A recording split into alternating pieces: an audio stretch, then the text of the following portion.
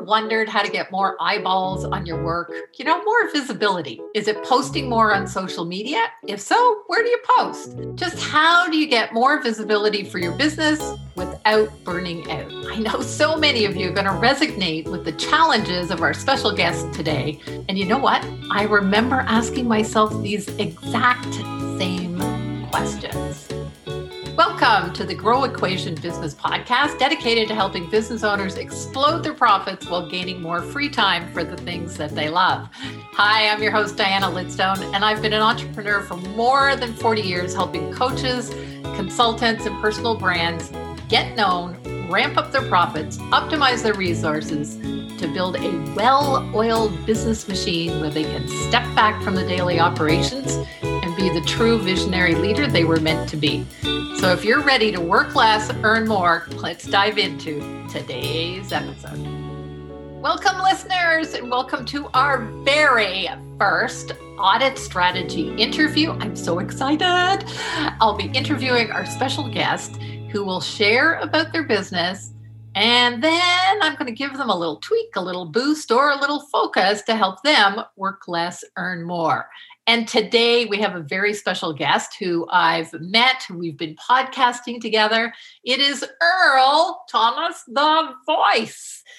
Glad to be here. Really appreciate you doing this, Diana. Your expertise will be greatly appreciated. Oh, awesome. The thing is that I know that, we're going to use you as a bit of an example today, but I know that there's so many listeners that are in exactly the same shoes as you. So Earl, share a little bit about your business, what you do exactly, how long you've been doing it, and of course, the name of your podcast. Well, the name of my podcast is Voice Power, and I've been doing my business since April 1st, 2011. I was taking the self-employment program. That's why I know how long, because there were certain things we had to do. We had to get a business license, but I've been doing that before.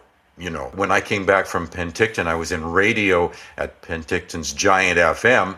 And when I landed back here, I was in customer service. And then I took a course, voiceovers and animation. And I had the option to do a personalized consult with the instructor, Kathy Wesseluck. And she told me, well, we're going to make sure we're going to get you ready to have a very diversified portfolio so that you're not going to be stuck in one genre. And we worked very hard. We didn't make a booking until we had the homework done. And then one day she told me, now you're ready. So I went into Coco Studios and did my demo. And I was working at Telligence, the customer service for the chat lines. And on my days off, I worked 4 days a week. I would shop it around old style. I had my cover letter. I had my resume. I went with my cassette demo. Nowadays, you can just go on and you just send it worldwide. So a lot of things have changed. I remember going for my very first audition, and she told me, now this guy Colin, he's the only one in the city who does this, but you come right into the studio. You don't get to look at the script. So you get in there and you say, could I just have a moment? And then you look at it and then you go ahead. And there's been other auditions since then, but I'm grateful for Kathy Wesseluck to getting me started. I've done 95 projects up to this point. And what I love about it is the diversity. There's a lot of different things. Every client has in their mind the voice that they want. And you're competing. It's a very competitive market, that's for sure.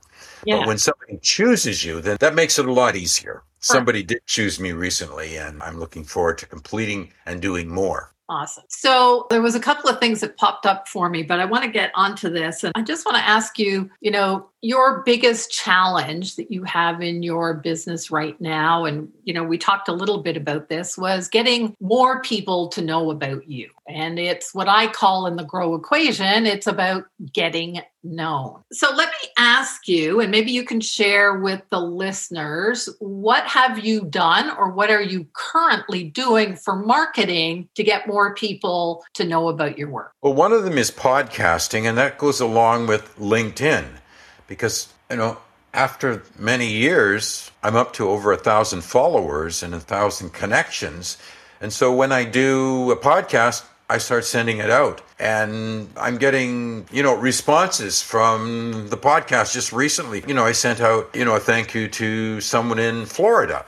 Before the pandemic, we'd go and be in person. And I would say to myself at the end of this networking event, oh, I did it again. I'm the last one to leave. You get involved in conversations, and it's just really interesting. I get motivated by being around people. So the Zoom thing is harder to do. Well, I certainly, I think a lot of entrepreneurs and, you and I both, we're in as you said, a very competitive field. And what has happened since the pandemic is that everybody's gone online, right? And there's more competition than ever before. First of all, it's easier to get into business, but there's more competition than ever before. So the question becomes, how do you stand out? How do you get known as this, what I call the undeniable authority? How do you get known as that sought after person? So how do you get known as Earl's the voice, he's the one to go to, and then you fill it in. I became an associate member of the BCPVA, the British Columbia Videographers Association. And I'm the number one guy for a lot of those people in there. And I have, about 6 different projects. And, of course, the pandemic has affected that. We've been closed down in the summer. And I don't think we're going to start up till October, but keeping in connection with them. They're videographers and they need a voice for their videos. Awesome. I love that. Something else that you said earlier, and this was probably back in 2011. And, I don't want to contradict the advice that you got previously, but you said something about having a diversified portfolio. And I'm going to say, I hate to say it, but things have changed since 2011. The way that you get above the noise, the way that you get known, the way that you become the undeniable authority these days is to become known for one thing, to become a specialist as opposed to a generalist. So if I was to ask you of all the projects that you do, maybe you can share with me. So you do voiceover for what kind of projects? Well, business is promotional. I've done 50 promotional videos. What does that mean, a promotional video? Well, somebody has a product, they want to sell it. Let's take Heartwell Therapy. I voiced that for their place of business all the way through. It was a narration. Okay, so it's a narration promotional video, and you do the voiceover for this video. That's right. And you can find it on my website. Awesome. How long would this video be, like in minutes? I'm guessing about 3 to 3.5. Okay, so less than 5 minutes. Yeah. Okay. What other type of voiceovers have you done? Well, I did a commercial for Toastmasters District 96 to help them with people joining. I was a Toastmaster, so yes, I know. Yeah. Okay. Give me another example of work that you have done. I did one, ICBC Workers Deserve Fair Treatment. It was for the union. Is this over a video or what was it? Yeah, it's over a video. Okay. And again, was that less than 5 minutes, I'm going to say? That would be more like a 2-minute. A 2-minute. Okay, Yeah. Cool. So there's some examples of the work that you do. Now, of those, so you've got, I'll call it a promotional narration video. You've got radio commercials, and you've got a corporate voiceover video. Which one of those would be the most profitable for you? Oh, that's a tough one because they're all at different amounts of time. So the one that takes longer is the most profitable. Okay. So my question is, could you create a niche in a certain industry where you are the go-to person for narration promotional videos? Well, it is possible, but I wouldn't want to turn work down. Okay. So I love that you said that, Earl. I love that you said that. And I'll tell you why. When we're marketing ourselves out there, we want to market that we are this master. We know our shit in this one area so well that there's nobody else that could do it as well as we can. Now, does it mean that if somebody came, let's say you did promotional narration videos that were 3 to 4 minutes long in the, I don't know, pick an industry. Sports? Sports. Okay. Let's say you did it in sports. And somebody came to you and said, oh my God, Earl, I love your voice. Do you think you could do a narrational promotional video that's about 3 minutes for me. But I'm in the health and wellness field. Oh, easily. Yes. Of course. So here's the point I wanted to get across. There's a difference between what you market and who you will take as clients. So if you became the specialist in these narration promotional videos, and you already said that this video association, right? Mm-hmm. You could go to other video associations and say, hello, I am the specialist in this. I do this. I'm an expert at this. Nobody else can touch it. I have my own methodology for doing this. And they'll go, we don't have anybody that does that. That's awesome. We can send you so many people. Yeah. That would be a turn on. I bet it would. Okay.